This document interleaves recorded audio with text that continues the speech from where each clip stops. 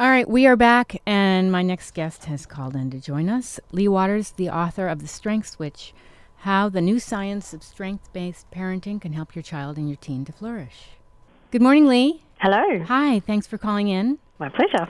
So tell me how you decided to write this book. I really enjoyed reviewing it. Well, thank you for the compliment in the first place. The kind of origins for me writing the book, I've been a psychologist for over 20 years and a research professor at the University of Melbourne in Australia. My particular field is positive psychology, and so that's a sub-branch of psychology that maybe is a little bit different to most of the approach in psychology is kind of looking at what's wrong with us and how do we fix it, whereas positive psychology is looking at what's right with us and how do we build that up and how do we amplify it. So that was my research area, and then I became a mother myself. I have a 14-and-a-half-year-old son, Nicholas, and a 10-year-old daughter, Emily.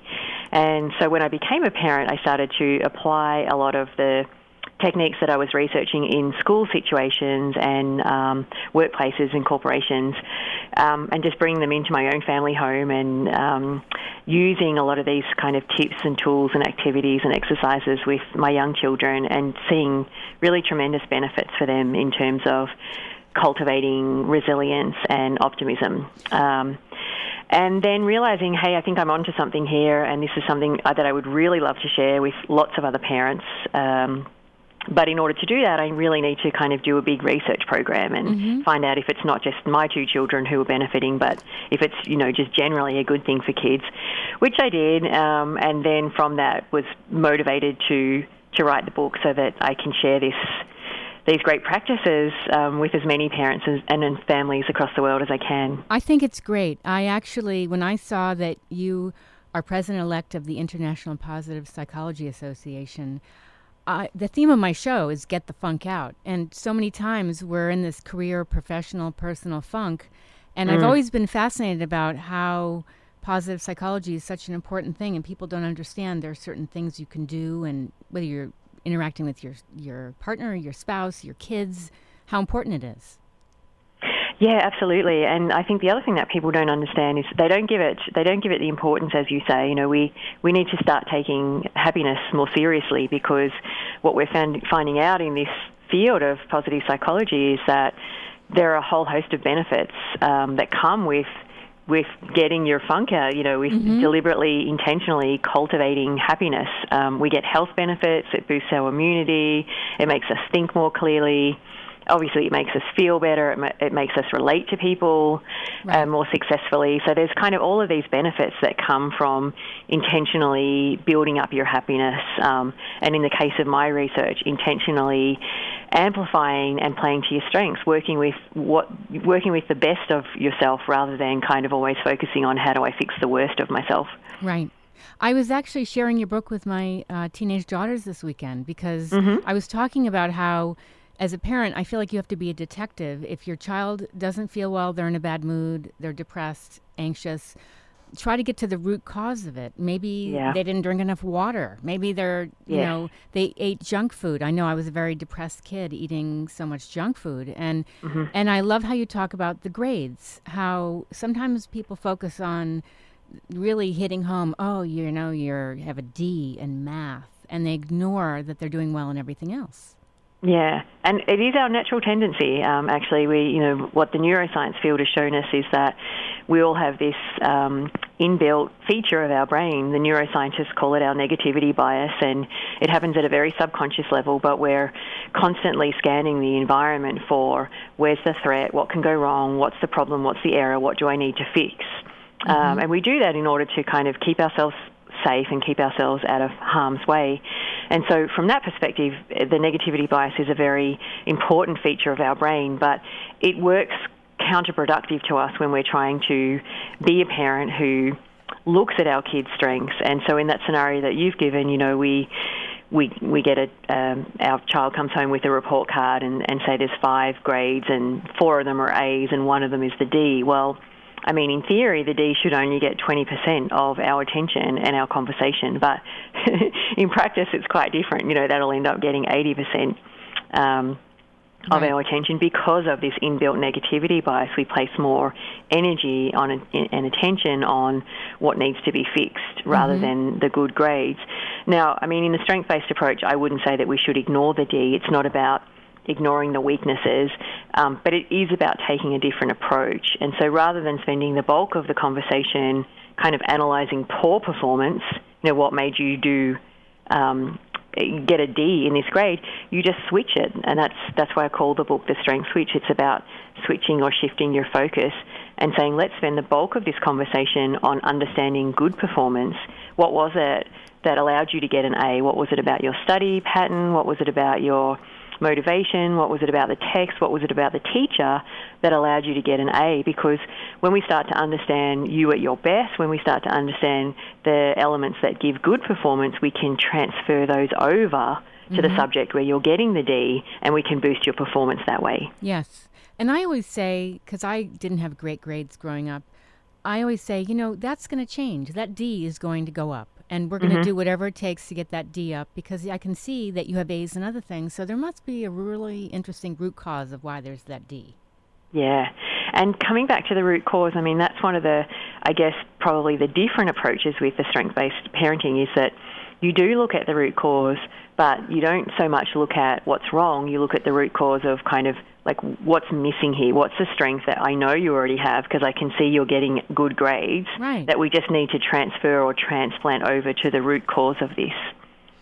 I found it really interesting. Well, there's lots of really interesting things in your book. That you talk about the 3 key elements of a strength: performance, energy, and high use. Do you want to touch on that a little?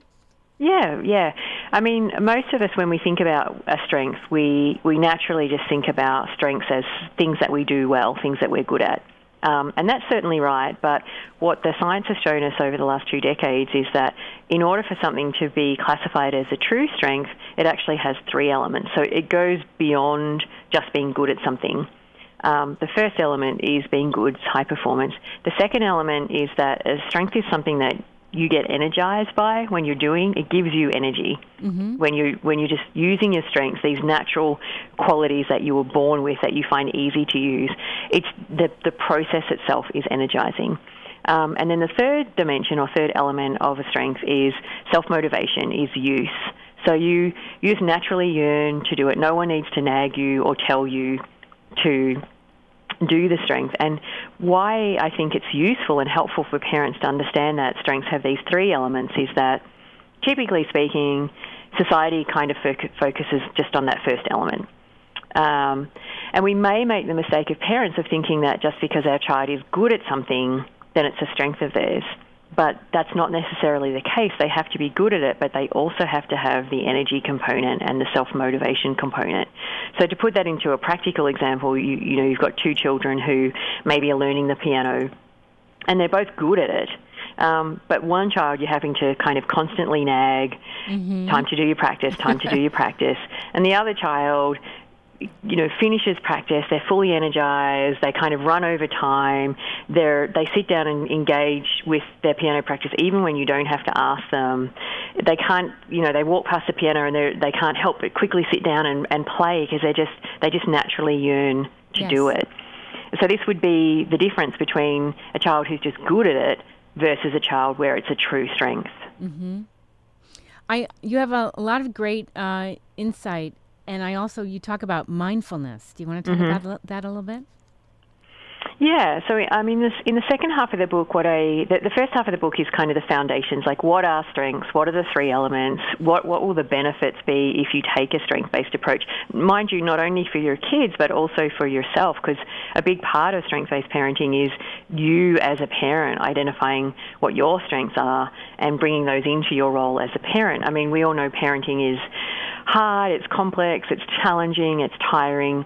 So if you can bring your own strengths into the role, remembering that strengths are things that you perform well, have energy in, and kind of are self-motivated to do, then it makes parenting a more enjoyable process for you. So that's what I kind of cover in the first half of the book. But in the second half of the book, as you say, I pick up on some of the other broader psychological skills and tools that you can use that will enhance the strengths-based approach. And one of those really important skills is mindfulness, just the ability to pay attention in the here and now, like a sort of structured process of attention where you place your awareness on your feelings and your thoughts as you are having them in that current moment. Mm-hmm. And what the research is showing around mindfulness is that it's a state of attention that really builds well-being in a whole host of ways. What I talk about in the book is the importance of being mindful for cultivating strengths, because when you are in the present moment and you become aware of how you feel and how you think, that's when you start to pick up on, right now I've got energy, right now I'm self-motivated, right now I'm performing this with ease, I'm performing it well.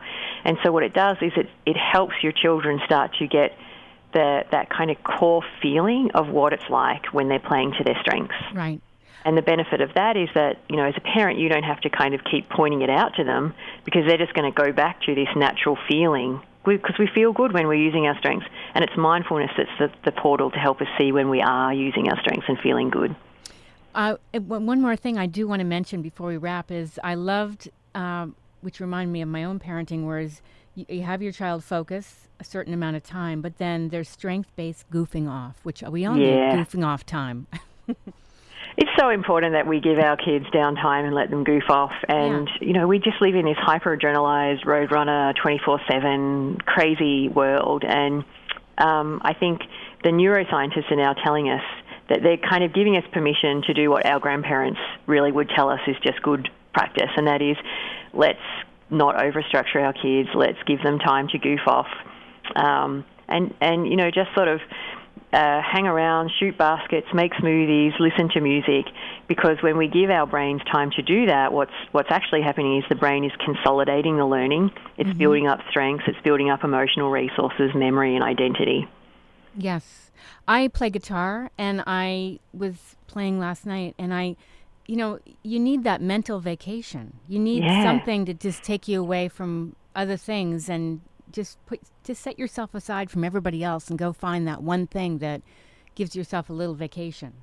I love that expression, mental vacation. And the thing is, it feels like a vacation, but actually your brain's quite active. It's engaging in these really important kind of consolidation and memory processes that ultimately help you to build up a strength.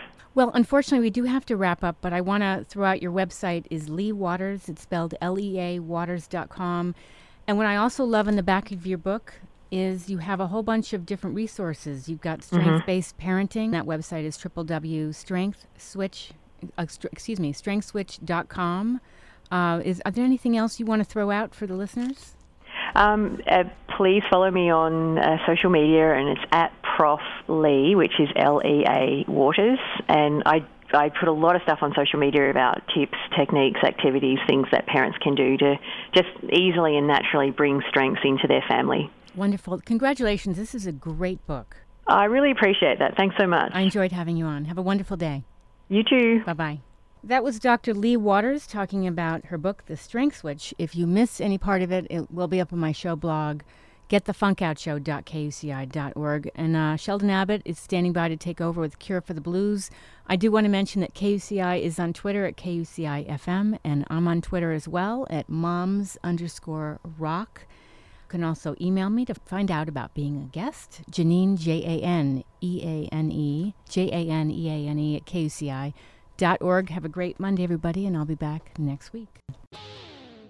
If you want to follow me on Twitter, just visit moms, MOMZ_rock. I'm also on Facebook at Janine, Janeeane, Bernstein, Bernstein. The show blog is getthefunkoutshow.kuci.org. And if you'd like to find out about being a guest, just send me an email to Janine, Janeeane, at KUCI.org. You've been listening to KUCI 88.9 FM in Irvine.